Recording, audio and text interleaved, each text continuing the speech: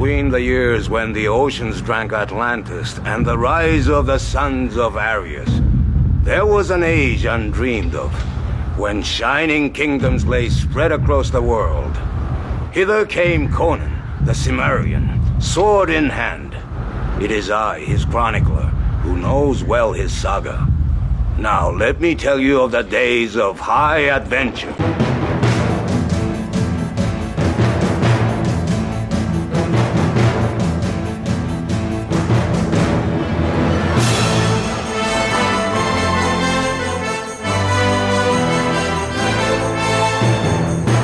And welcome to Hither Came Conan, the podcast that often wonders if Conan would enjoy a movie like, I don't know, Monty Python and the Quest for the Holy Grail.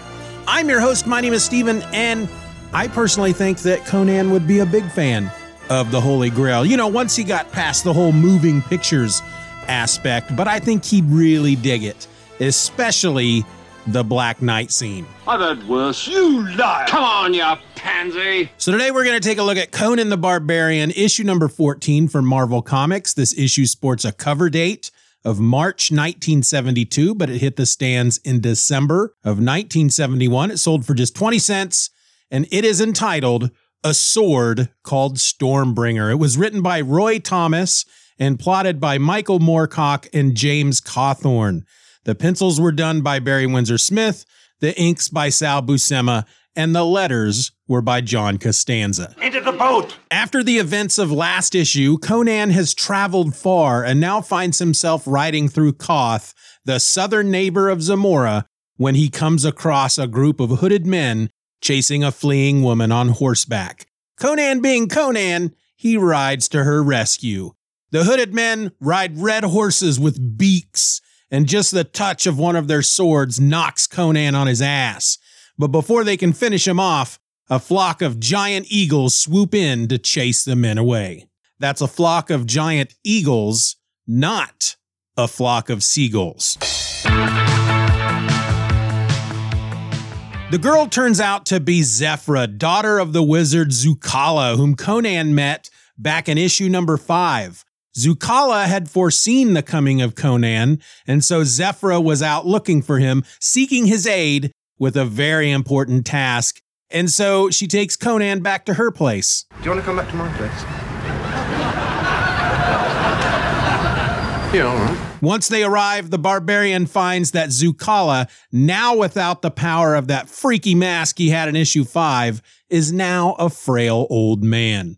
The wizard needs Conan's help in defeating the evil of the wizard Kulan Gath. He asks Conan to go to the city of Yagala, which has been transported thousands of years ago from another dimension as a jail for the dead but not quite dead body of an evil sorceress and empress. I'm not dead! Zucala enchants Conan's sword, and Zephyra guides the barbarian to the city. The wizard then turns his attention to the chaos goddess Zombarg, who is preparing to send her captain Gainar after Conan.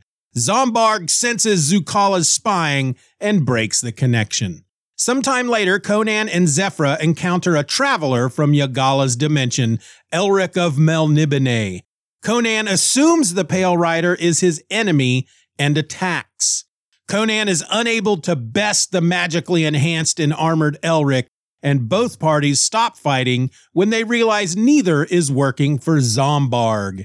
Suddenly, the undead forces of Gainar attack. A vicious fight begins, only ending when Zephyra uses her magic to call forth a flood of rain that washes the hellish flesh of the damned away, though Gainar does get away. And so, as Elric is also heading for Yagala, the three decide to travel together, thus ending the issue. Everybody out!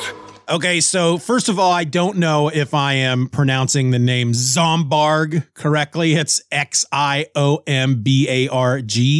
Zombarg. I don't know. Zombarg sounds pretty awesome, though. But it does feel like a wizard, or in this case, a sorceress by the name of Zombarg should be controlling zombies, right? I don't know. Maybe it's just me. But this issue was okay.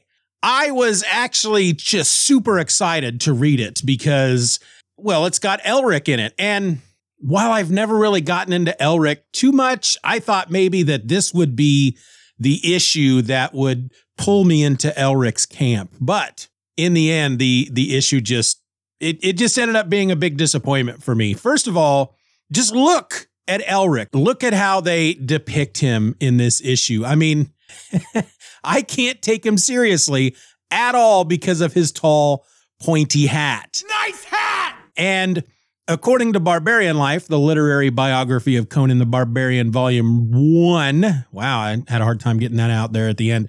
Roy mentions that hat, that big, tall, pointy hat, was their one big mistake in this issue.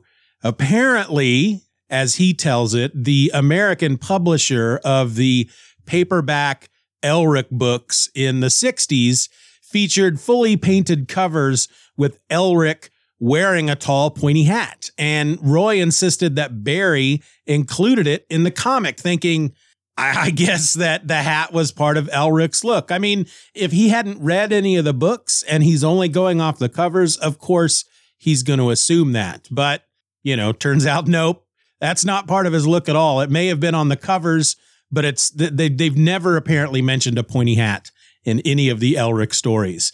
Now, as I said, I've never read an Elric book. And frankly, every image I can find of him online, he's wearing, well, if he's wearing any headgear at all, it's always some sort of winged helmet. But Roy and Barry thought the pointy hat thing was real, and it wasn't too late until they found out that it wasn't. But according to Roy, Moorcock has forgiven him. Personally, I couldn't find but just one image of a paperback with Elric on the front of it wearing a pointy hat. The book was called Stormbringer, and it was published by Lancer in 1967. But, you know, I only looked for about 3 minutes because that's about as long as my research tolerance lasts. This is boring. Now, the second reason I found this issue a bit of a letdown was just how damn complicated it was. Because I get easily confused. Okay, so like last issue, this story was plotted by somebody else. Roy had written to English author and creator of Elric of Melniboné, Michael Moorcock, and asked if he wanted to plot an issue in which Conan and Elric team up. And Moorcock, with a little help from illustrator James Cawthorne, or a lot of help, I'm not sure which, they put a synopsis together and they sent it on to Roy. Well, when Roy got the plot, it was so complicated and character heavy that they had to stretch it out over 2 issues and they had to drop a few characters from the story. Now, they added Zucala and Zephyra, and they also had to beef up some of Conan's action scenes. But otherwise, Roy himself found it a bit complicated. I mean, it's a 2-parter, so there will be more in issue number 15, but damn, we have at least 3 big bads here that are mentioned in this issue that we're probably going to have to deal with at some point. You got Cúlin Gath, who doesn't actually show up in the issue. He shows up as like a mystical image in Zucala's magic pool, or fountain, I guess it is. We also have Zombarg, the queen of the Chaos Swords. And then we have Terhali, the Green Empress, who, yeah, she's just a corpse or something at this point, but you know she's coming to life to fight Elric and Conan at some point by the time this story ends. And then let's not forget Zombarg's lackeys like Prince Gaynor. I mean, it was a lot for one issue. And so, yeah, it just came off as kind of for me when it really came down to it.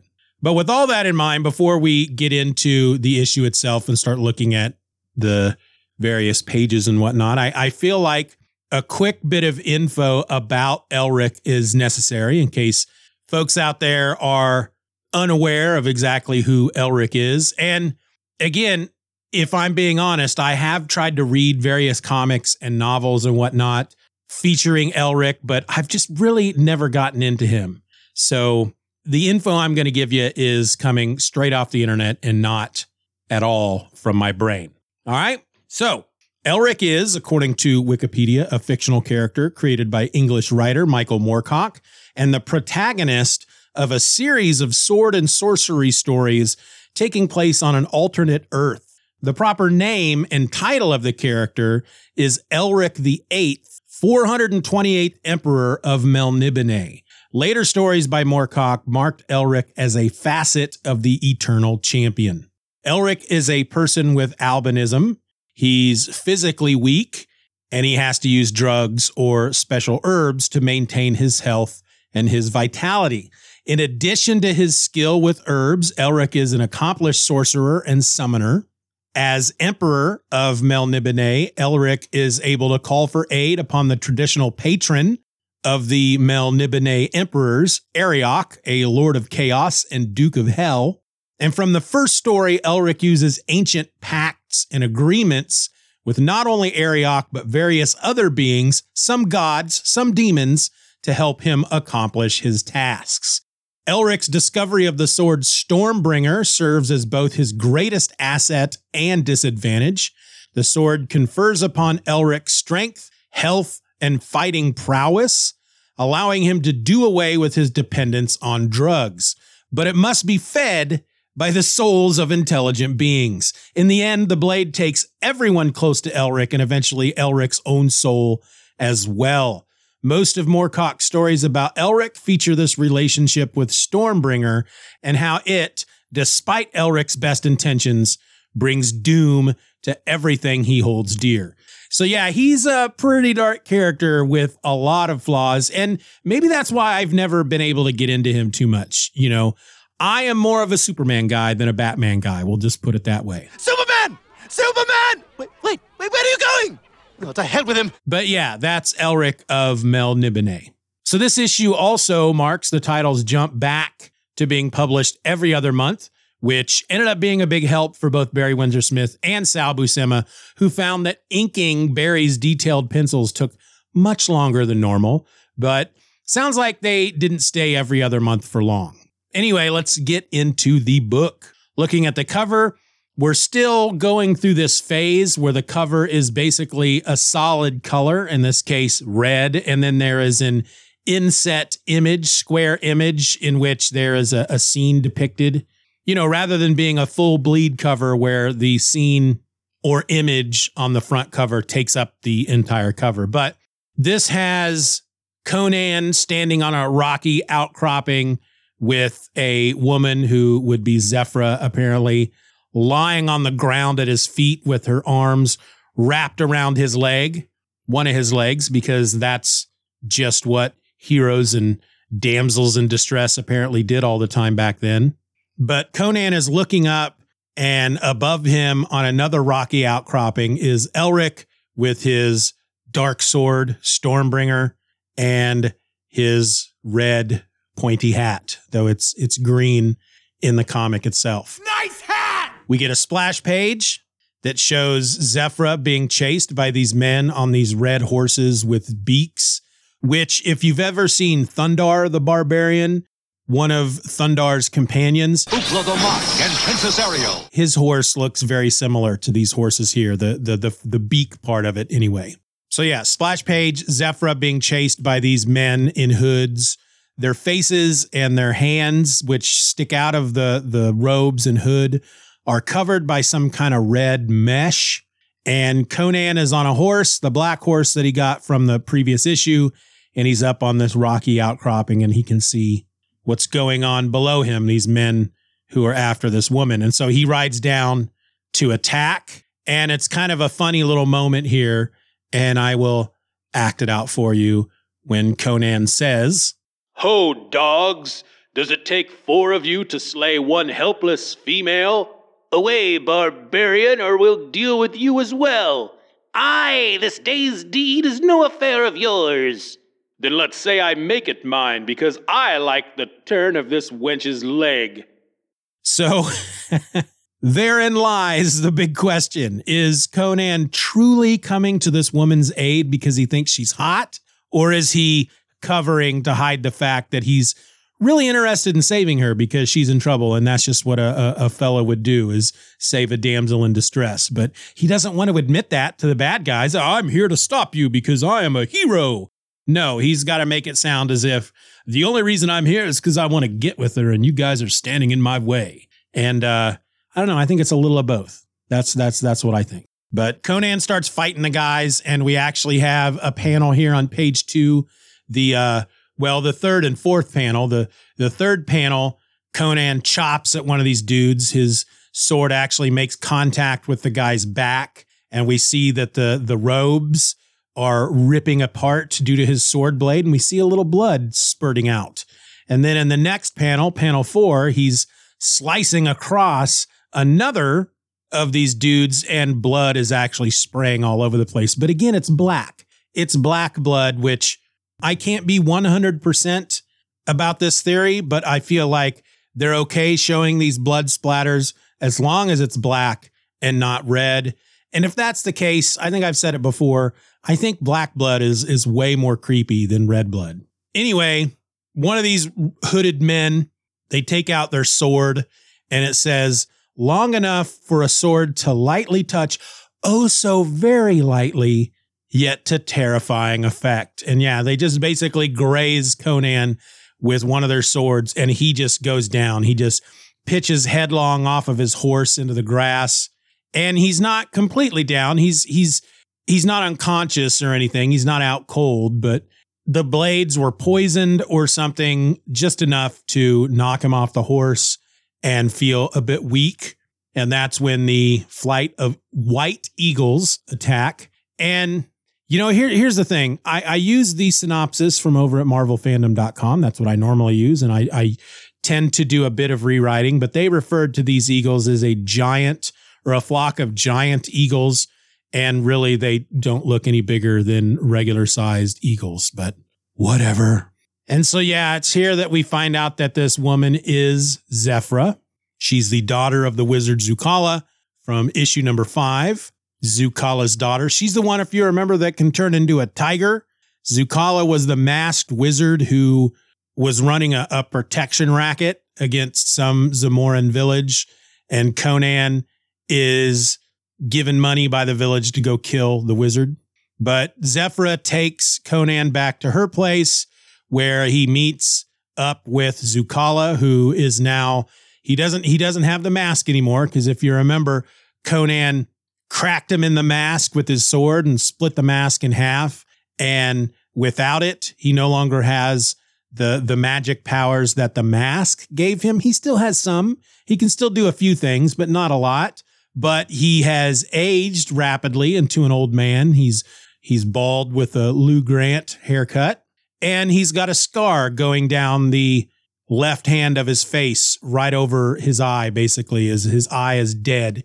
His left eye with the scar going down his face. And he tells Conan about this wizard, Kulan Gath. And Kulan Gath is a name that I totally recognize, but I'll give you a little bit of history of this dude. He goes, he was first introduced in this issue, but he goes on to be the main foe of Red Sonja in her series.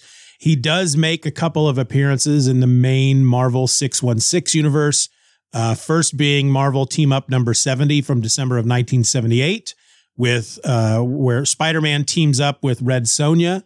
Kulan Gath has this amulet that contains his essence that is in a museum, and I think a security guard touches it, and he turns into Kulan Gath, and Red Sonja needs to come into our world to fight him, so she uses Mary Jane Watson, and Mary Jane becomes Red Sonja, and then her and Spider-Man team up, and they end up winning, and Spider-Man throws the amulet into the ocean. The amulet is then recovered by a dock worker, I think, in X-Men number 188. And then that leads to the events of X-Men 190 and 191, which is a great 2-issue storyline. This is where I first encountered Kulan Gath, and he comes into our world and he places a magic wall around the island of Manhattan, and everything within the island of Manhattan becomes basically like the Hyborian age, and some of the Avengers and the X-Men were trapped in there when this happened. So like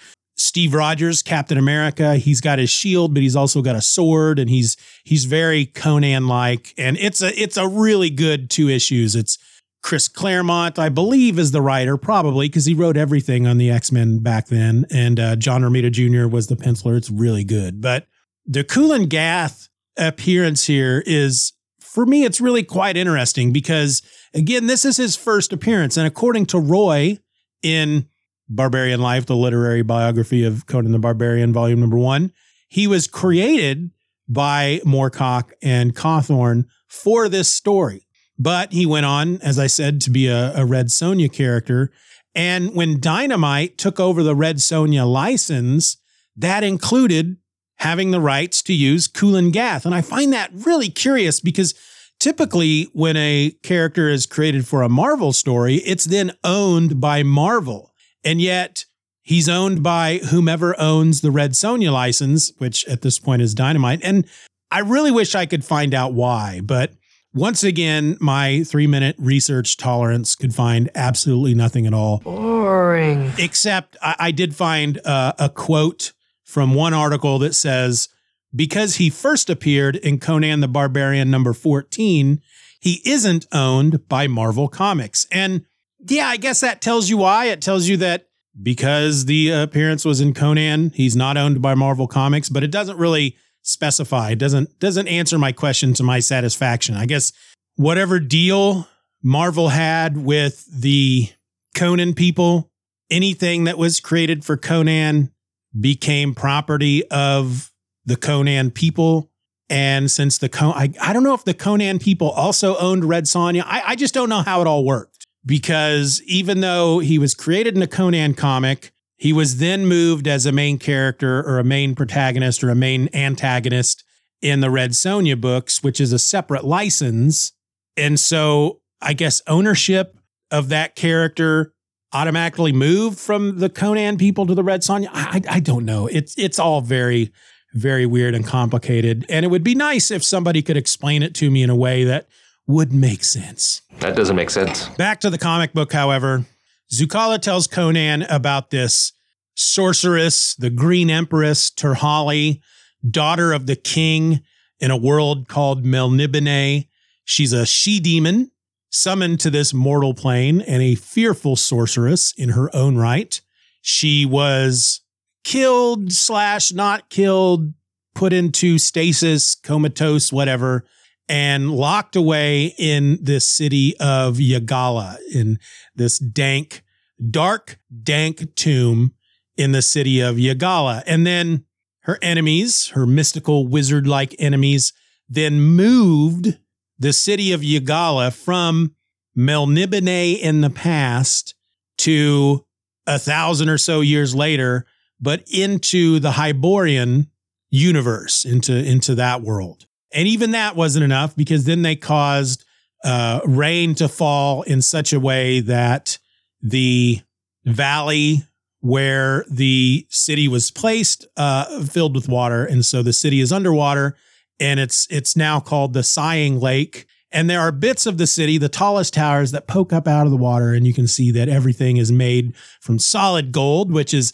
how they get Conan to help, because he basically says, look, Kulan Gath wants to get into this city and wants to wake up Terhali or steal her magic or whatever he's going to do. It's not going to be good. And in doing so, he may tear the very fabric of time and space. And Conan doesn't really care about that, but he likes the idea of getting that gold. And so there's this moment here where Zucala has Conan hold out his sword, and he grabs a hold of the blade and cuts himself and bleeds on it. And he enchants Conan's sword, because he says most of the foes you're going to go up against while you're on this little mission will be magical and mystical and supernatural and enchanted. And so you're going to need an enchanted blade to deal with them. But this issue, that only comes up once, and when it's when he's fighting Elric, and we'll get to that.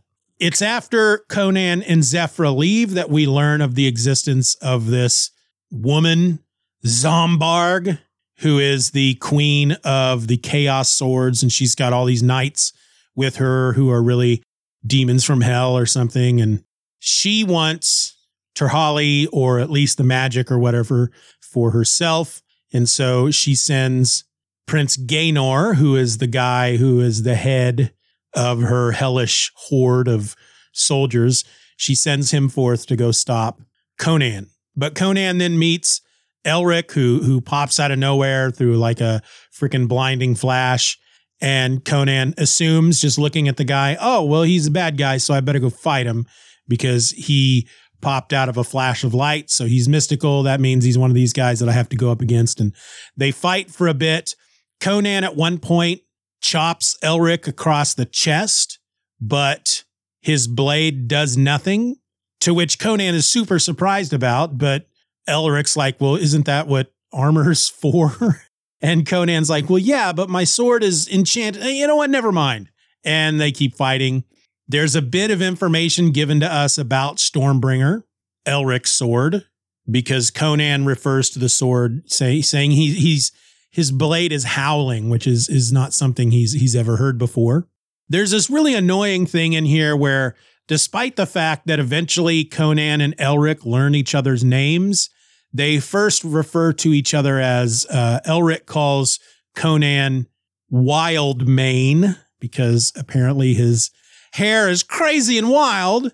And then Conan calls Elric Pale Skin. Now, they don't do this every time they talk to each other, but it's rare that they refer to each other as Elric or Conan. It's always Wild Mane or Barbarian or Pale Skin or whatnot. It's really dumb. But they end up fighting Gaenor and all his hellish minions, and they're losing until Zephyra calls out to her father to help her invoke the name and succor, that's Succor, not Sucker, of Sarusha, goddess of rain and driving storm. And the rain comes down, and these demon men don't like baths. They don't like showers. If they get wet, the flesh is washed from their bones, and that drives them all away, except for Prince Gaenor, who escapes.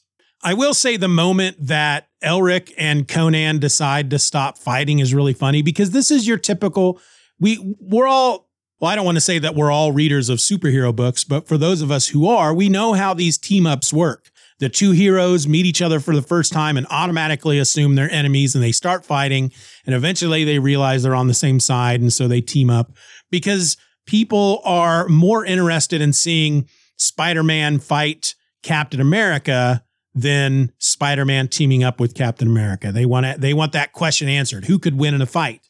And so, of course, the same thing happens here. Who's going to win in a fight between Conan and Elric? And just like the superhero team-ups, the question is never really answered. Eventually, they determine that they are friends. And I'll be there for you.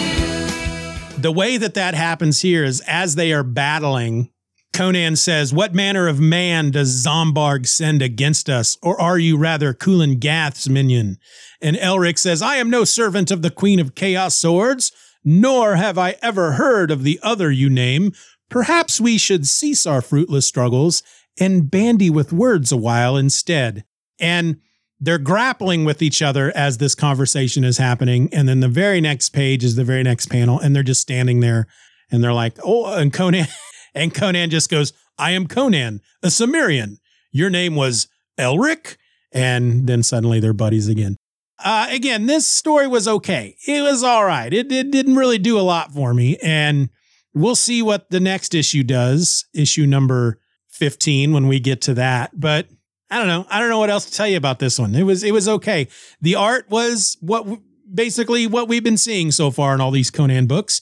Nothing really to say about the art. It's not getting any worse. It's not getting any better. It's doing what it's supposed to be doing. It's freaking Barry Windsor Smith, inked by Sal Buscema. It looks pretty nice. I've said that before, but yeah, I don't think there's anything else I want to say about it. What about y'all? Did you enjoy this one? Were you excited to see Elric? Were you horrified seeing him in the pointy hat? Nice hat! Let me know, stevenorelse@gmail.com. And this is the point in the show that I would say, and speaking of which, how about we talking about listeners' feedback? And then that music plays. But we're not going to do that this week because I don't have any feedback. So instead, we're just going to wrap it all up. How about that? How about we do that? Next week, we should have the third issue of the Titan Conan the Barbarian comic to talk about. And then the following week, we'll be talking about Conan the Barbarian number 15, the Green Empress of Melnibone. It always sounds really weird to my head when I'm saying that. It sounds like I'm saying Melnibone. Melnibone. It looks like Melnibone, but it's pronounced Melnibone. The Green Empress of Melnibone from February of 1972. Until then, folks, keep your swords close by and never stop treading them jeweled thrones. Bye.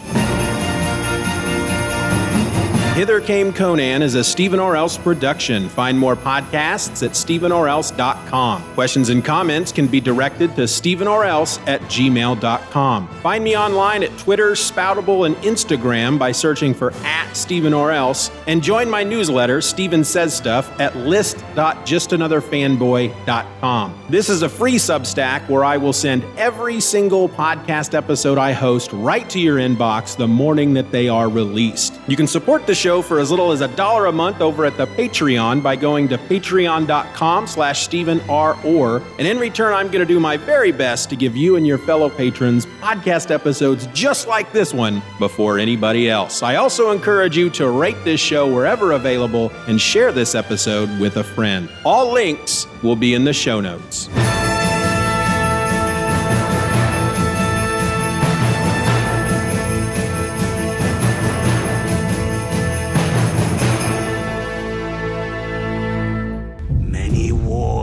Feuds did Conan fight, honor and fear were heaped upon his name. In time, he became a king by his own hand. This story shall also be told. I just don't think I can move through life knowing that a guy named Steven did this to me. Enough talk!